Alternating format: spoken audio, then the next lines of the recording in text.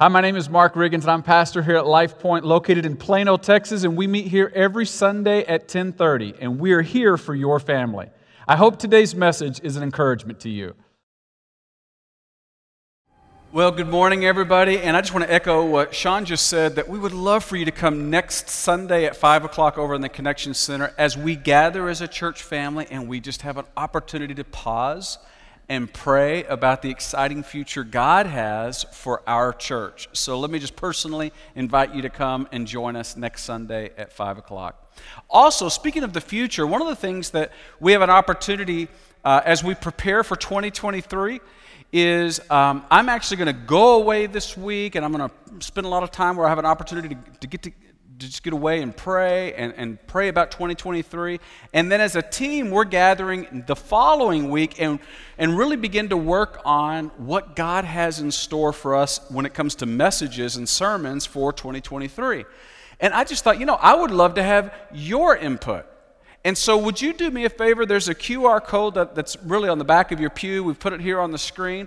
Would you I'm going to give an intro to this message here in a second, and if you want to, I'm going to give you the opportunity right now to pull your phone out, click the QR code, and take a 2-minute survey that lets us know what's on your heart, what's keeping you up at night, and let us hear from you, because that's helpful as we pray about messages for 2023.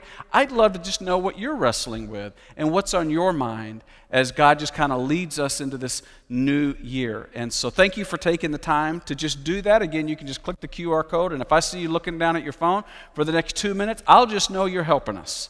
If I see you looking at your phone in 5 minutes, I'll know you're doing something else, okay? Either way, it's all good. We're just glad that you're here today. Well, we're in our series called Crave, and it's really a series on grace. Grace, the thing that we deserve the least, but we crave the most. But what is grace? Because the Bible talks a lot about grace, but very rarely in the form of doctrine. It's always in the form of stories. And so each week we're looking at a different story of grace to better get our arms around the thing we deserve the least, but we crave the most.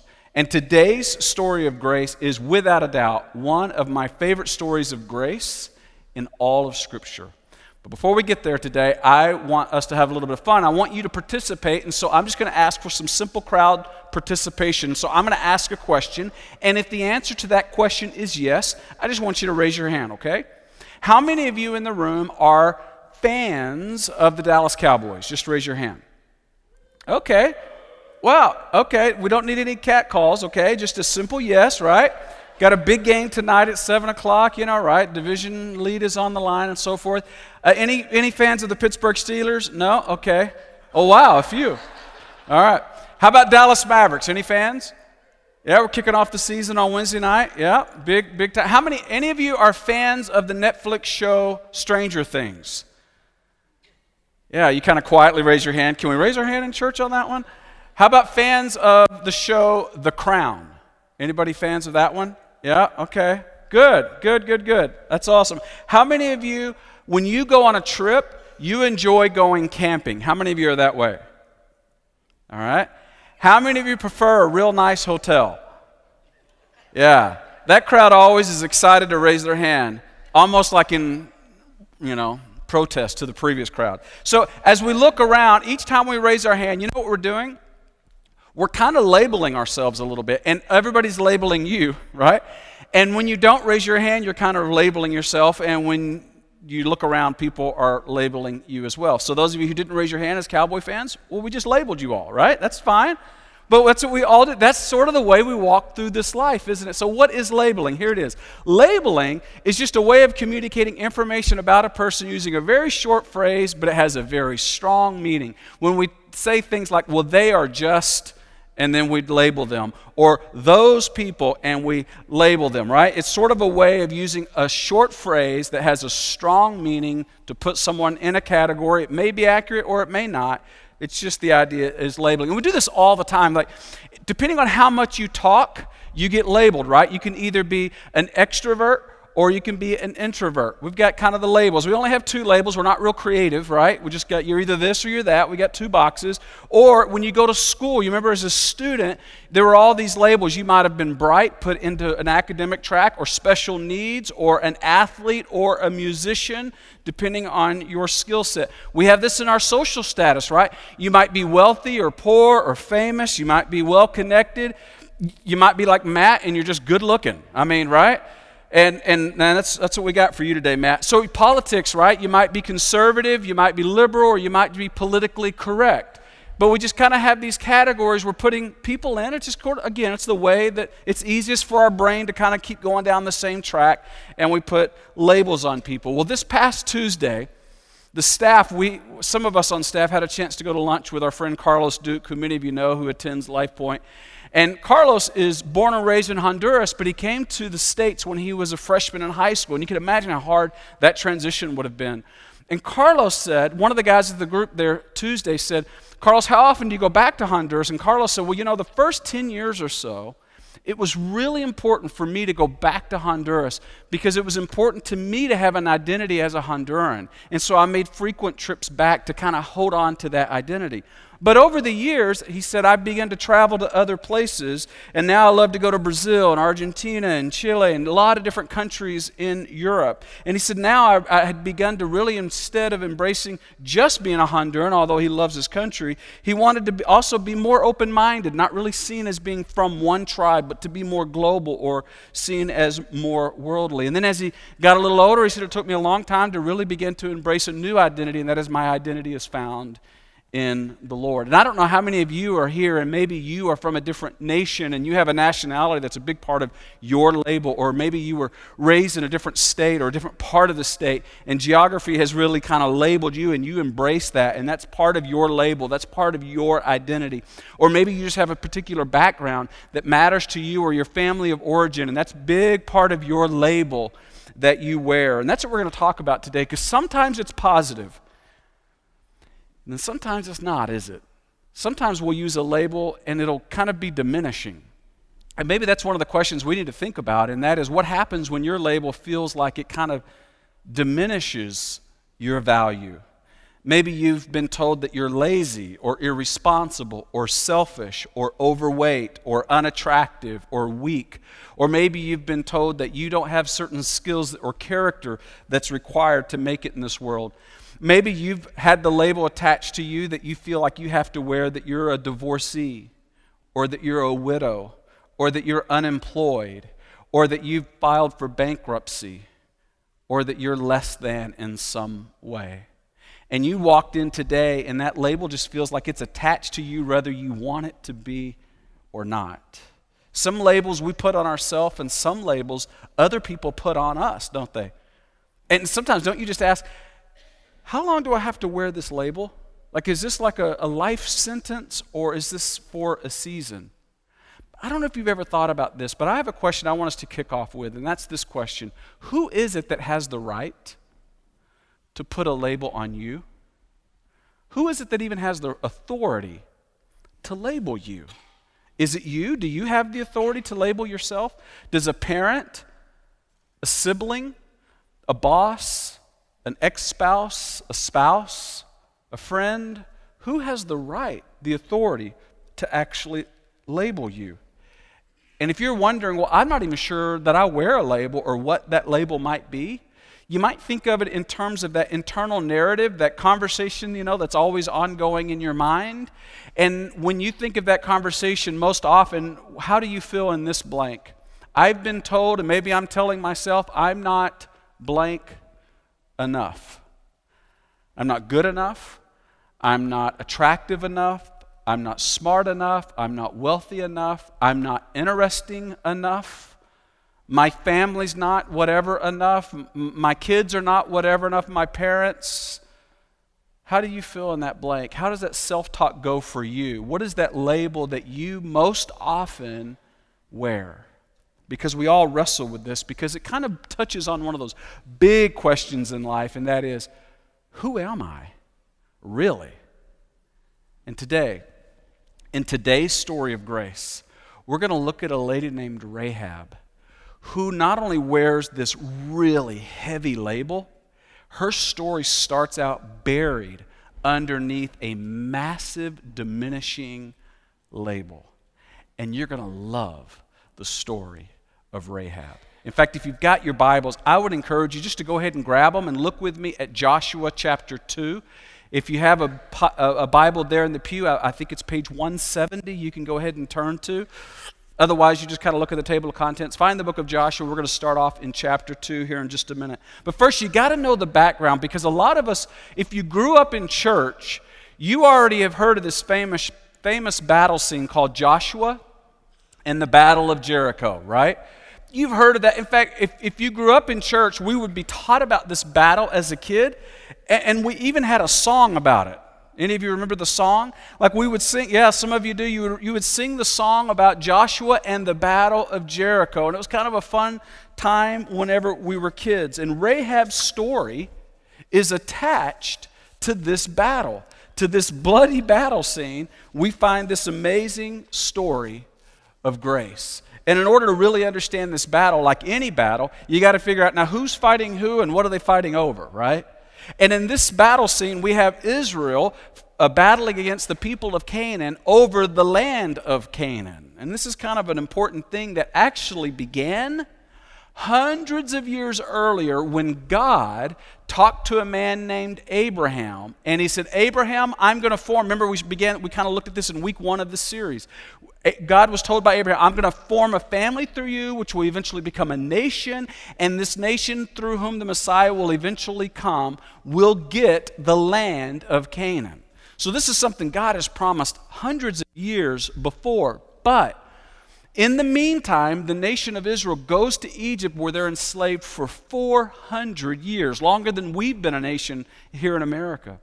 And they end up coming back, and on their way back from Egypt to the promised land, the gateway city is Jericho. And that's where we pick up the battle between Joshua and the Battle of Jericho. Spoiler alert, Israel's going to win, and all the people in Canaan are going to die, except for one lady named Rahab and her entire family because of her faith. Now, when I was a kid and I heard about this story, I mean, it was just a fun story to celebrate the power of God. And we would sing this song, Joshua and the Battle of Jericho. Like we're all kids, we're all excited. They're going to give us a cookie, they're going to give us some juice, and then we would go home, right? It was a total win. It was a great story as we celebrated that God helps us overcome obstacles by His power. Win, all good. As I become an adult and I read this story, I got to tell you, it's a pretty bloody battle scene. And it's a little uncomfortable, if I'm honest, as I watch the Israelites wipe out the Canaanites or the Amorites, the people who live there in Canaan. And if you look real closely at this story and you're really honest with both eyes wide open, you discover something that's a little uncomfortable, and it's a little dark secret about God that most of us don't feel very comfortable talking about, but it's real important that we acknowledge. And that is, God is both frightening and full of grace. He is both. And this scene is going to remind us of this reality with our God. Now, as you look at this, you can't help but think, yeah, but it still makes me feel a little uncomfortable. Isn't Israel just doing like a land grab here with these Canaanites? I mean, isn't that what we're seeing with Russia and Ukraine? The thing that really kind of repulses us, isn't that what Israel is doing? But there's actually one more twist to this story. And before we see this beautiful story of grace with Rahab, who emerges in this bloody battle scene, we have to understand that there is one more significant twist to the story. And that is when God told Abraham that you will come back and you will conquer the land of Canaan, He reveals one of the purposes of the battle, one of the purposes for Israel conquering the land is to punish the sins of the people living there. In fact, it's found, we'll get to Joshua 2 in a minute, but I want you to see this one verse in Genesis chapter 15, verse 16. I wanted to just show you this real quick. God's speaking to Abraham in advance. He said, in the fourth generation, your descendants, the Israelites, will come back here to Canaan, for the sin of the Amorites has not yet reached its full measure. And in Deuteronomy chapter 9, he talks about that very same thing again. And here's a tough reality, but it's important. While Israel was in Egypt, growing into a nation, the Canaanites were becoming this pagan practice and becoming this pagan culture, even by ancient standards. Here are some of the things that were regular practices of the Canaan culture with the Amorites. They were idol worship, incest, bestiality, sexual abuse of women, and child sacrifice were regular parts of their culture. And God, who's both frightening and full of grace, decides to use this battle to punish their sins. And he decided the full measure of his punishment. And here, God used Israel in the battle of Jericho to judge and punish a pagan culture. So there's a lot going on in this story before we even get to Rahab to understand the context through which her story emerges. It's in this bloody scene. Israel's back at the doorstep of Canaan, and their leader Joshua sends these two spies ahead of the Israelite army. And he says, I want you to go out and I want you to spy the land. In particular, he says, spy out the city of Jericho. And we need to figure out the best way of attack. And this is where the story of Rahab begins. So with all that said, if you've got your Bibles, look with me at this incredible story of grace. In Joshua chapter 2, pick it up in verse 1, it says, so Joshua, we're about to meet her, Joshua the son of Nun secretly sent two spies from a particular city. Okay? And he said, go and look over the land, especially Jericho. And so they went, and they entered the house, say this with me, of a prostitute named Rahab. And they stayed there. This is the first time she's mentioned in Scripture, and she's buried underneath a label. And nearly every time from here on out in Scripture, she will be known as Rahab the prostitute, or in some of our translations, Rahab the harlot. What a label. What a way to be known, right? And the first time she's introduced, her name is an afterthought. The label precedes it. She's a prostitute, capital letters, Rahab, small letters. She's a prostitute named Rahab. What a label. What an identity to have. This is the story of Rahab. And I don't know what you walked into, but maybe you can relate in some way where you feel like you're always underneath this label that you've given yourself, this self-talk, or somebody else gave you, a parent, a friend, an ex-friend, gave you this label, and you just feel like you lead with it wherever you go. You feel like everybody knows you as that thing, something you did in the past, something you struggle with, a fault that you have, a weakness that you have, something that doesn't feel as much as them. You compare yourself to her or to him or to their parents, and you look around and you think, man, this is now my label. I guess I'm going to wear it, and you can relate to Rahab. But Rahab has a lot of labels. In fact, she, I believe, is the queen of labels. I want you to see how she's known. Rahab is not only known as a prostitute, she's a Canaanite. And right out of the gate, we've already seen their pagan culture and how they're viewed by the rest of the world. So that's one massive strike against her. But she's not only a Canaanite, but she's also single. We'll see later that she gets married, and we know she's single here, and that's a vulnerable position to be in, because in their culture, not the Israelite culture, but in the Canaanite culture, there was no system through which she could provide for herself. So she was extremely vulnerable. She was a Canaanite, she was single, but she was also poor. And they probably have a lot to do with each other, because she lived and built her house up on the wall, the scriptures say, which is away from the commerce of the center of the city and the most vulnerable against attack. The poor and vulnerable would live there on the wall. A Canaanite woman who's single and poor, and we also see that she's a prostitute. That's the big label that she has, and she'll have from now on throughout Scripture. But here's what we also have to know about Rahab. She's also incredibly courageous, because as they send the spies in, everybody's looking for the enemy, and she sees them, and she decides to hide them in her house up on the roof. And there she risks her life to hide these spies. Why? Because of the last thing we know about her. She believed in God. Despite the culture, despite all these labels, she believed in the God of Abraham, Isaac, and Jacob. She believed in the God of Scripture. And you got to be thinking, now wait a minute, that doesn't add up. She's a prostitute, and she believes in God. What we're going to find out here in this story is true universally, and that is we have to be careful, don't we? Sticking labels on people before we know the full story. And that's the case with Rahab. So why does she hide these spies? What's going on? What's her motivation here to be risking her life to hide these spies? Well, look with me down at verses 8 and 9 of Joshua chapter 2. It says, before the spies lay down for the night, she went up on the roof where they're hiding, and she said to them, and now she's going to reveal her motivation for being willing to hide them and risk her life. She says, I know that the Lord has given you, the Israelites, this land of Canaan. I already know that He's given it to you. And that a great fear of you, Israelites, has fallen on us, the Canaanites, so that all who live in this country are melting in fear because of you. Wow. Why is she so afraid? Why is she so certain? And why is she convinced that everybody else is afraid?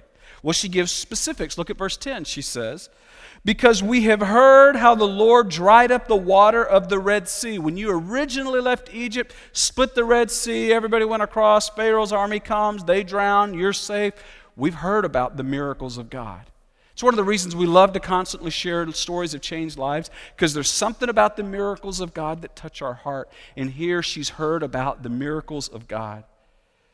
And she goes on to say, and what you did to Sihon and Og, the two kings of the Amorites east of the Jordan, whom you completely destroyed, and side note, had no business destroying, except clearly God is on your side. We've heard, and we're afraid, because now you're here, and we know who's in charge. And it ain't us. It's your God who's in charge. And then she goes on to say, I love this, because she's no longer speaking for herself. She's speaking for her entire nation, and she says, when we heard of it, everybody's talking about it, our hearts melted. I'm talking when this was on like the Canaanite news channel, we're all talking about it, we're hearing about it, we logged on, we saw it online, and this is what everybody's talking about. And then she says, our hearts melted in fear, and everyone's courage failed because of you. And in the end, here's what she acknowledges. For the Lord your God is God in heaven above and on the earth below. Now realize, we have just heard a prostitute give great systematic theology, right? We recognize who we're listening to right now. Rahab is very clearly describing who is sovereign and in charge. And she says, because I believe God is in charge, I surrender to Him. But she also says, the entire nation believes God is in charge, and they refuse to surrender to Him. And isn't that the ultimate journey of our lives? At some point, we're going to realize God's in charge. And it is at that crossroads where we have to decide if we surrender to Him or we push away and have a hardened heart. We see Rahab lean in and surrender. So there's this crazy, cool story where the spies leave and they say, okay, I want you to do one thing, Rahab. I just want you to have a scarlet cord and hang it from your window so that when we come back as an Israelite army and attack, and we will be back, we will spare you and your family and everyone who's in this home, and we'll know it's you by the scarlet cord, which is sort of a peek back to not that long ago when the children of Israel had left Egypt, and through the Passover, they had a similar way of indicating their trust in God. And it's also a preview forward when Jesus would come on the cross and we would find ultimate rescue. I love how Jesus is being previewed all throughout the Old Testament, even in this one verse. And now the Israelite army shows up, and in the carnage and the chaos that follows, there is only one person and one household that is rescued, and it's Rahab. Rahab was rescued. One Canaanite prostitute's faith rescued her and her entire household. It's a great story, but it's not done. Because you wonder, well, what happened? Did she just live and then she was left alone? Well, if you fast forward the story all the way to Joshua chapter 6, you see what happens for the rest of Rahab's life. And this is important to see both her identity but her reality. In Joshua chapter 6 it says, "But Joshua spared Rahab the prostitute with her family and all who belonged to her, because she hid the men that Joshua had sent as spies to Jericho." And I love this last line. "And she lives among the Israelites to this day." Now remember, in the law of Moses, people who were prostitutes would have been stoned. But instead, she is accepted into the community for the rest of her life. She finds acceptance.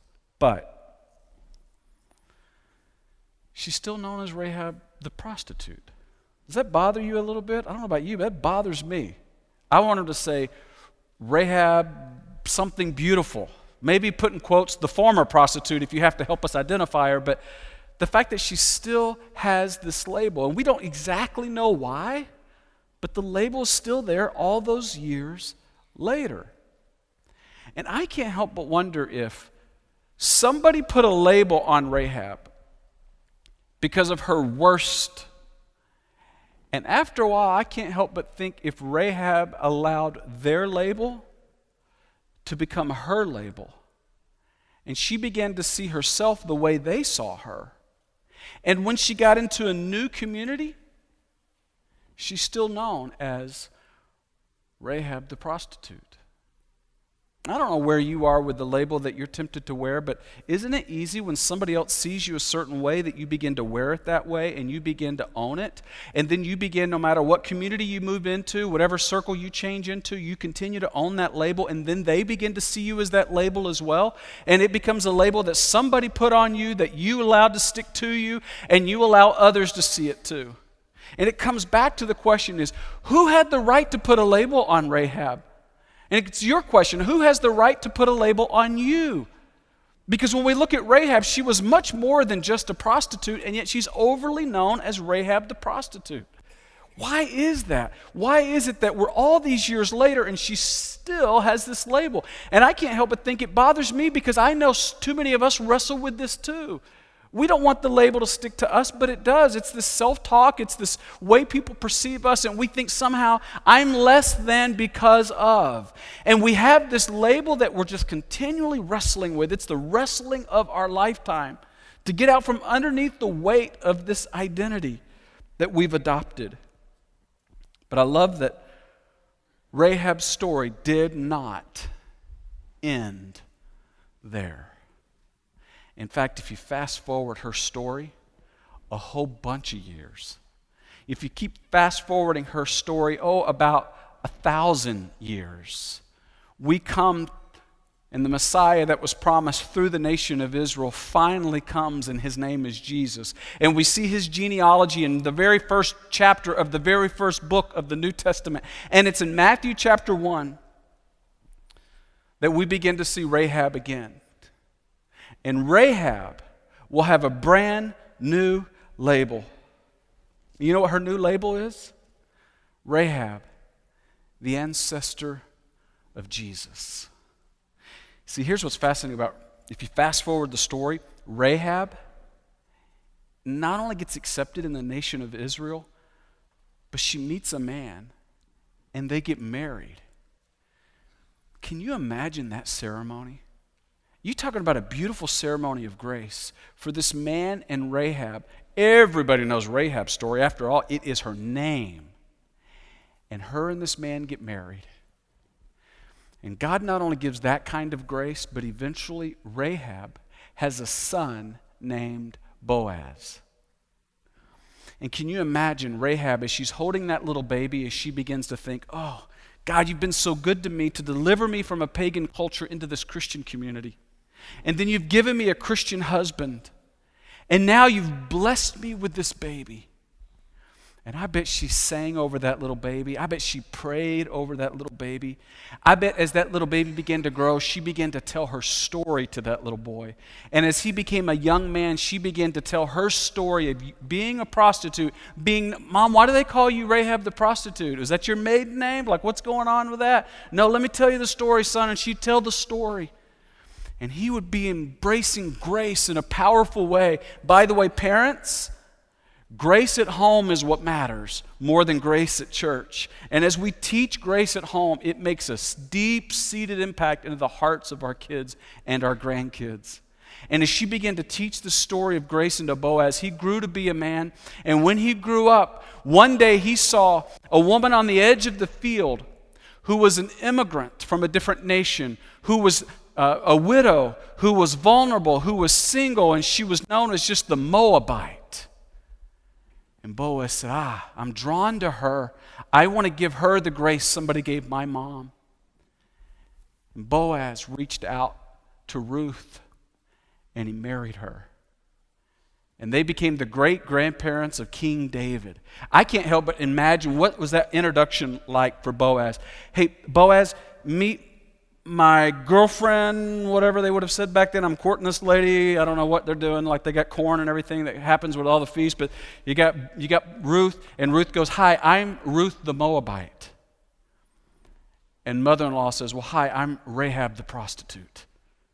One label to the other, covered by grace. And then Rahab becomes known as the ancestor of Jesus. And guess what? This is her true identity that she will have for all of eternity. And then it's in this passage where we see the story I just described in Matthew chapter 1, verses 5 and 6. We see that she becomes Boaz, who was the father of Obed, but Rahab is the mother of Boaz.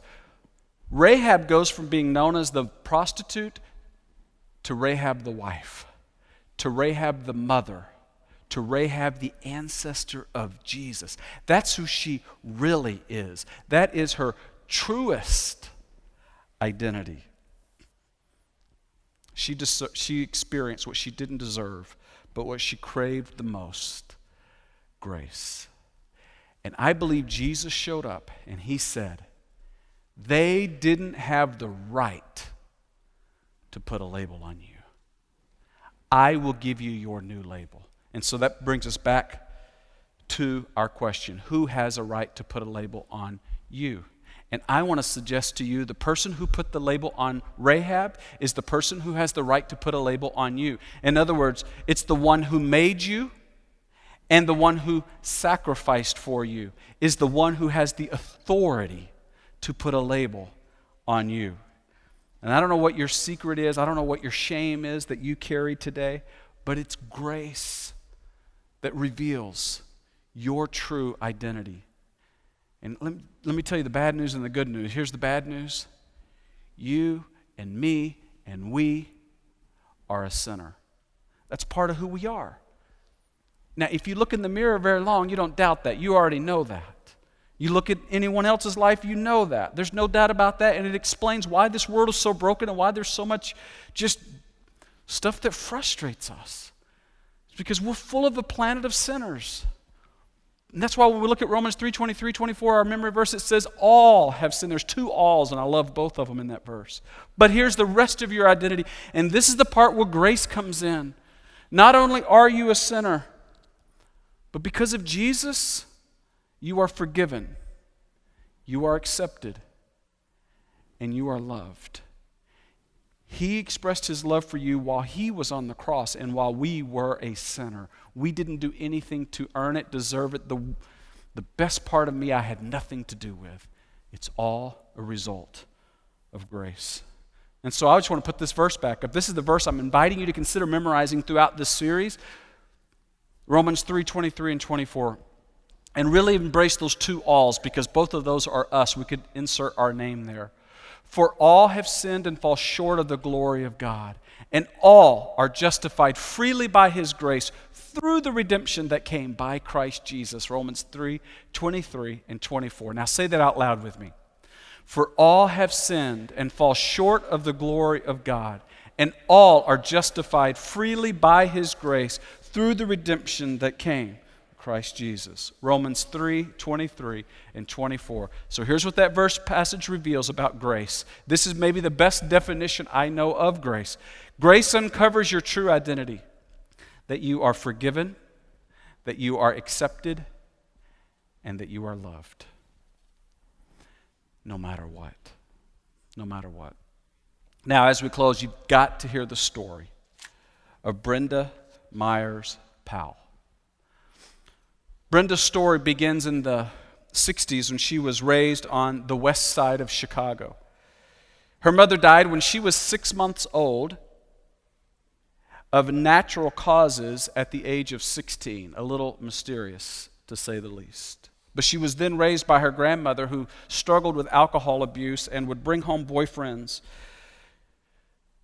And then eventually the grandmother would pass out from being drunk, and the men would begin to assault Brenda when she was 4 years old. Her words were, in those early years, I was always afraid, and I thought something was wrong with me. And it changed the way I lived my life, and by the time I was 14, I'd had 2 children. My grandmother started to say, well, you need to bring in some money to pay for these kids, because there was no food in the house. And she pointed at the ladies who stood on the street. And so one evening, I remember it was a Good Friday, Brenda says, I went to the street corner. I stood in front of the Mark Twain Hotel in Chicago. I was wearing a 2-piece dress that cost $3.99, a cheap plastic pair of shoes, and some orange lipstick, which I thought made me look older. I was 14 years old that day, and I cried through everything, but I did it. I didn't like it, and then I went home by train, and I gave my money to my grandmother, who didn't ask me where it came from. That began my life as a prostitute for the next 25 years. And in all that time, I never once saw a way out.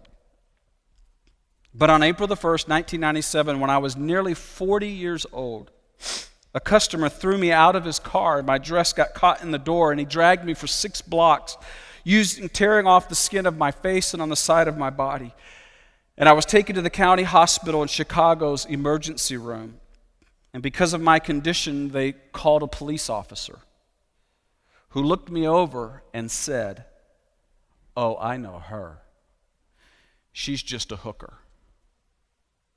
She probably beat some guy and took his money and got what she deserved. And I could hear the nurse laughing along with him.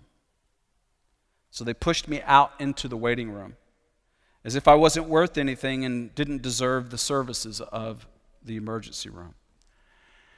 And it was at that moment, while I was waiting to be cared for, that I began to think about everything that had happened in my life.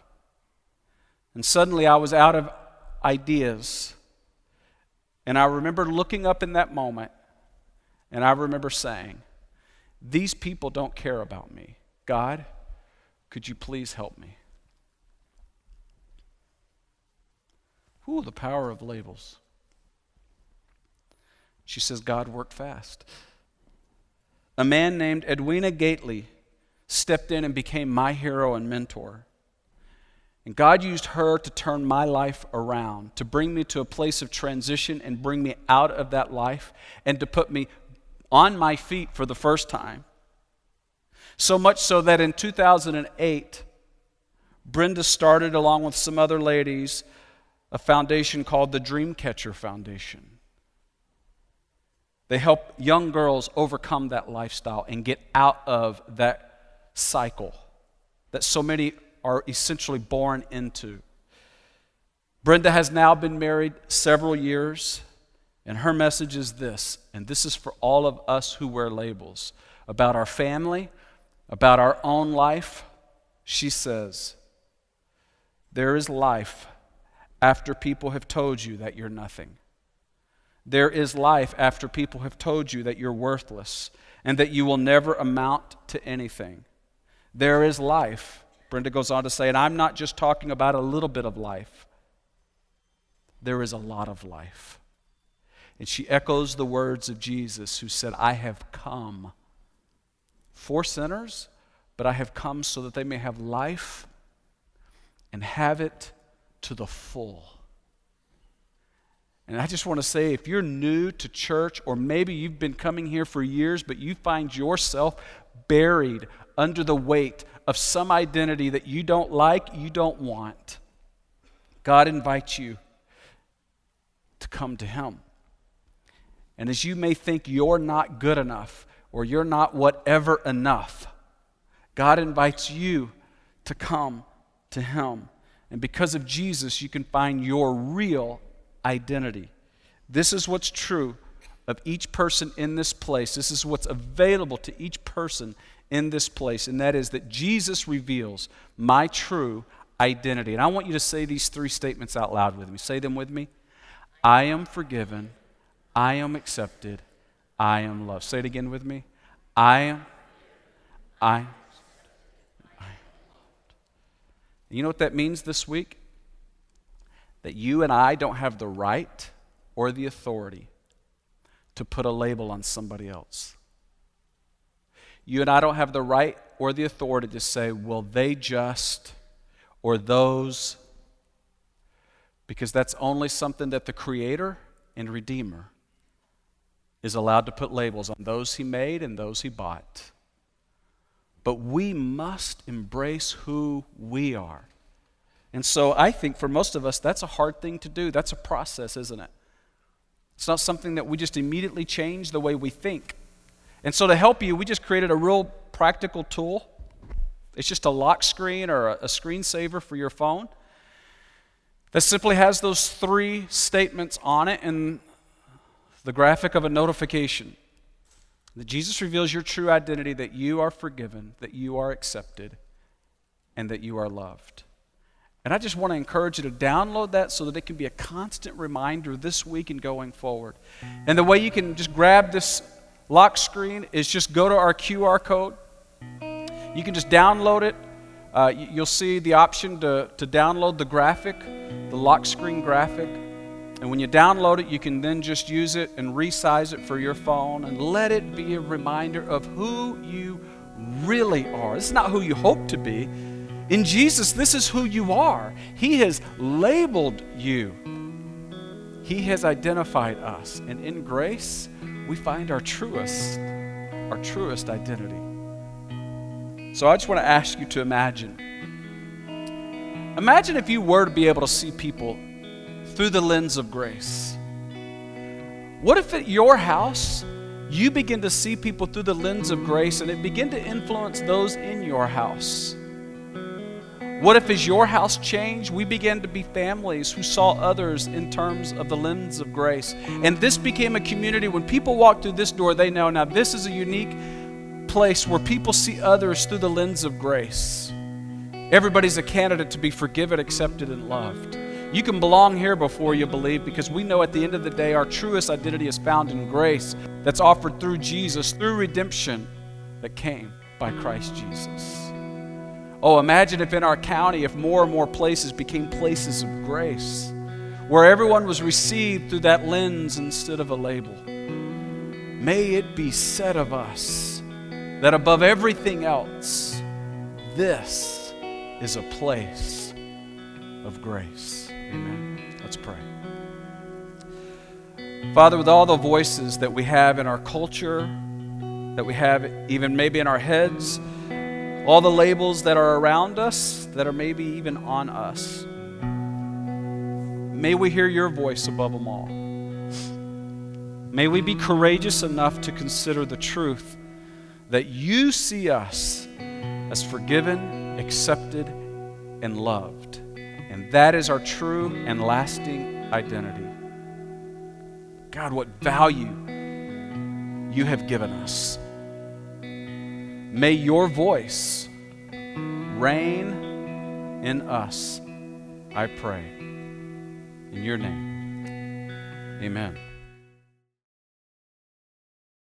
I hope today's message was an encouragement to you. And if you'd like a little more information about our church, just visit us on our website at lifepointplano.org.